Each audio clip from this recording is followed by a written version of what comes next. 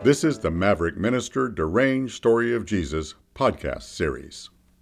Hi, I'm Mike Davis. And I'm Grace Smith. And we are both very excited about bringing you this unique, amusing, and often touching version of the story of Jesus' life and time on earth.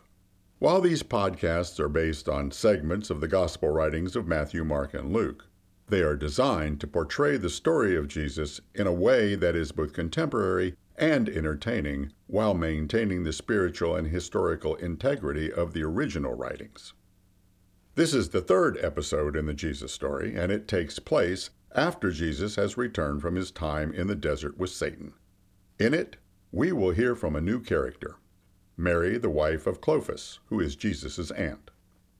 Well, Grace, it's time to get this episode underway. So, what's next in the story?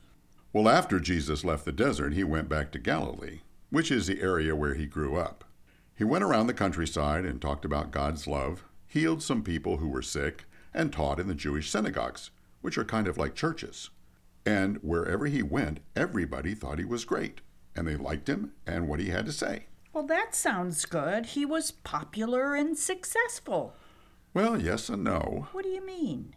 I mean, everything went well for a while, and then, when he went back to his hometown of Nazareth, things started to go in a negative direction. Oh, you are not going to say that he got involved in politics and had trouble with that Herod, Antipas, and Herodias, like John, are you? Oh, no, it was nothing like that. He got into trouble with the people in his own hometown. Seriously? I thought everybody in Galilee liked him. Maybe we should hear what happened from somebody who was there. Oh, good. I love when we have guest speakers.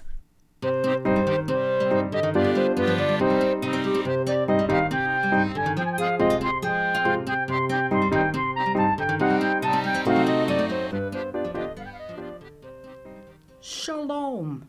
It is so nice you should ask me here to speak with you about my nephew, Jesus. He was a very nice boy, but he was far too religious for his own good. Not that religion is a bad thing, it just has to be balanced with all of the other more important things in life for it to be really useful. And my nephew, you might say he was kind of a fanatic. But Angelica, I didn't even introduce myself. I'm Mary. There are a lot of Marys in this story, aren't there? I'm Mary, the wife of Clopas. Jesus' mother, Mary, is my sister-in-law. My husband, Clopas, is her brother. Now, I don't mean to be a yenta, but as much as I love my sister-in-law, I've never quite gotten over her premarital pregnancy. In fact, none of us in Nazareth are completely sure who Jesus' father really is. But we balanced all of that with the fact that they are, both she and Joseph, lovely and good people, and we don't hold what might be in the past against either of them or Jesus. Just so you know, what happened to him in Nazareth had nothing to do with any kind of gossip. So, what did happen to Jesus in Nazareth? Well, he was 30 years old and had kind of been working with his father in the carpentry business, but his heart was never in it. From the time he was a little boy, he had this fascination with anything that had to do with God. I remember when he was 12 years old. The whole family, and we were a big family. There must have been 25 or 30 of us. Well, that year, as usual, we made our yearly visit to Jerusalem for the Passover festival. And as always, we stayed for the full 8 days. Everybody had a great time. Yes, course, it was religious, but there were a lot of things for the kids to do, and we could just have the time to schmooze with each other. It was kind of a vacation. When it was over, we packed everybody up and started for home. Now, it was not unusual for the cousins and brothers and sisters to all travel together with each other instead of staying with their parents, especially when they're almost teenagers. Now, understand that we are all very responsible, this family.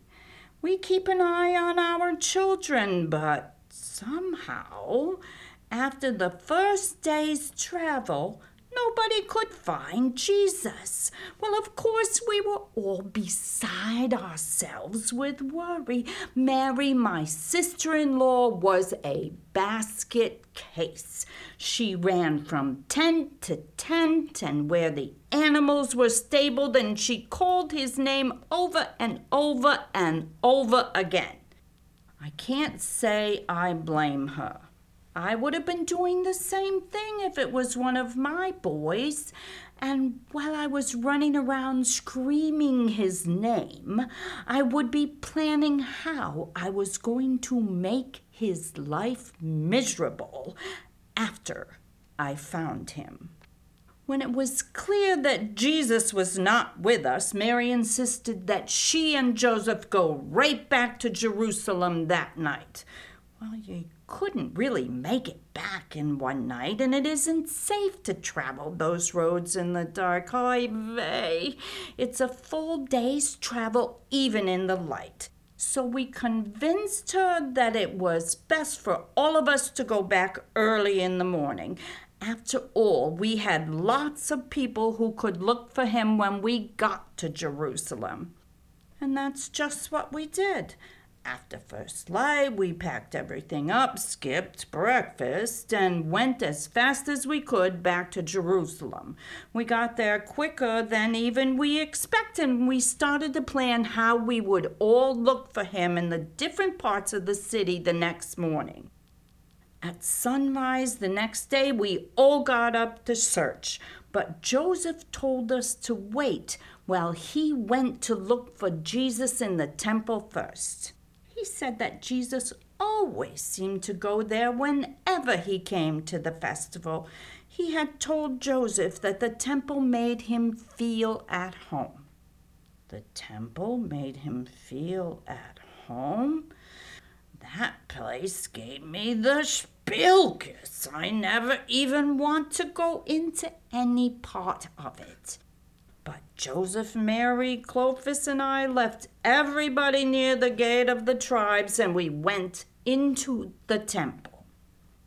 As usual, since Mary and I are women, we had to wait outside where the men gathered and wondered what was going on. Our husbands were in there for about 30 minutes, and when they came out, Jesus was with them. Mary ran up to him, hugged him close, kissed him on the face and forehead, and then she grabbed him by the shoulders and said, "What is the matter with you? Why did you disappear and cause us all to worry like this? We thought something terrible had happened to you. We've been looking everywhere. How could you do this to us?" To tell you the truth, I thought she was handling the situation very well. Jewish mother guilt is a very useful tool for raising children, and I thought for sure that he would feel terrible, be sincerely apologetic, and maybe even cry for causing his mother such grief. I would have expected at least that from my own children. But Jesus didn't look like he felt terrible or apologetic at all. In fact, he answered with more chutzpah than any 12-year-old has a right to. He said to his mother, "Why did you have to search for me? Didn't you know I would be in my Father's house?" Well, she didn't smack him. I would have, but she grabbed him by the ear and marched him back to where everyone was waiting, and we all started for Nazareth again. Needless to say, he was not allowed to travel with anybody except his parents for the rest of that trip. But I guess I got a little sidetracked, didn't I? That's not really what you wanted to hear about from me now, is it? Where were we? Oh, yes, we were talking about what happened with Jesus in Nazareth when he was 30 years old. Okay, let me remember. He had stopped working in the carpentry shop with his father and left town. It seems like he was away for quite a number of weeks or maybe even several months. I just know it seemed like a long time. Just before he came home, we had been hearing about this wonderful rabbi who was going around the countryside healing people from diseases, teaching and speaking in the synagogues. Some people even thought he might be a prophet. Everybody said he was amazing, and he talked about a new and positive way of living and how to build loving relationships with God and other people. As I said, I'm not very religious, but I wanted very much to hear him. But he had never come to our synagogue here in Nazareth. Well, the next thing you know, we heard that he was coming on the next Shabbat. So we all made plans to go and hear him. And we hoped that we might even see him heal somebody. It was all so very exciting.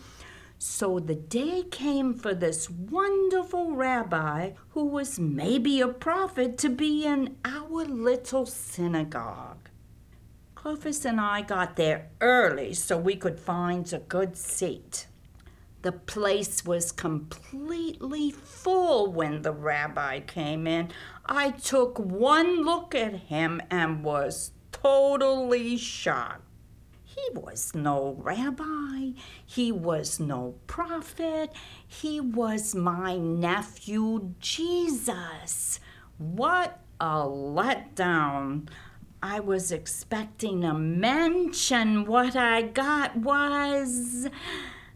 I'm not sure exactly what we got, but it wasn't what any of us expected. Not that he was a bad speaker. I was frankly amazed at how profound what he had to say was. But after all, we all knew him and his whole family. Who was he trying to impress? We had watched him grow up in this town.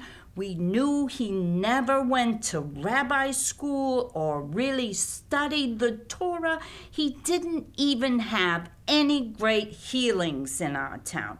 The Jesus we knew was only trained to be a carpenter.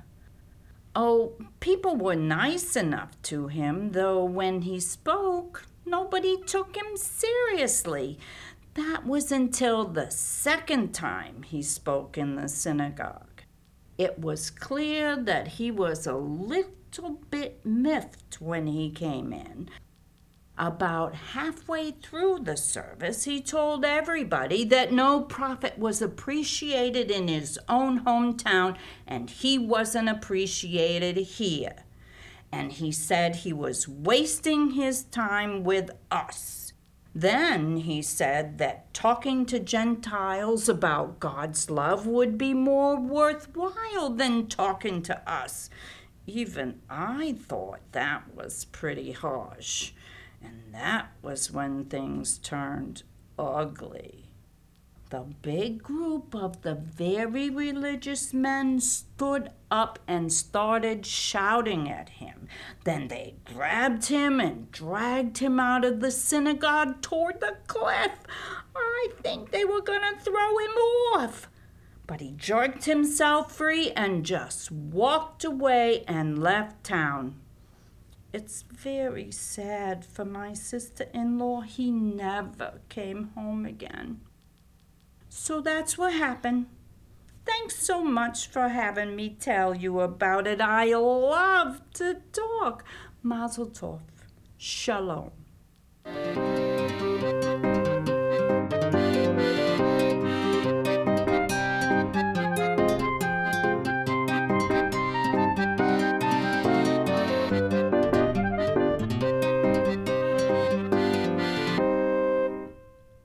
Mazel tov. What does that mean? It literally means, may you have good luck. But it can also mean congratulations. It's said mostly at Jewish weddings and bar and bat mitzvahs. But it also can be said whenever you want to say something nice to someone. Oh, well, mazel tov to you. And also to you. Does that mean we're at the end of this episode? Pretty much. We just need to let everybody know that there are many more episodes to come in the Deranged Story of Jesus series, and there are a lot more of the people in the story for us yet to meet. I think you just did that. I think you're right. Well, then, to all of you, thanks for listening and mazel tov. Mazel tov. Shalom.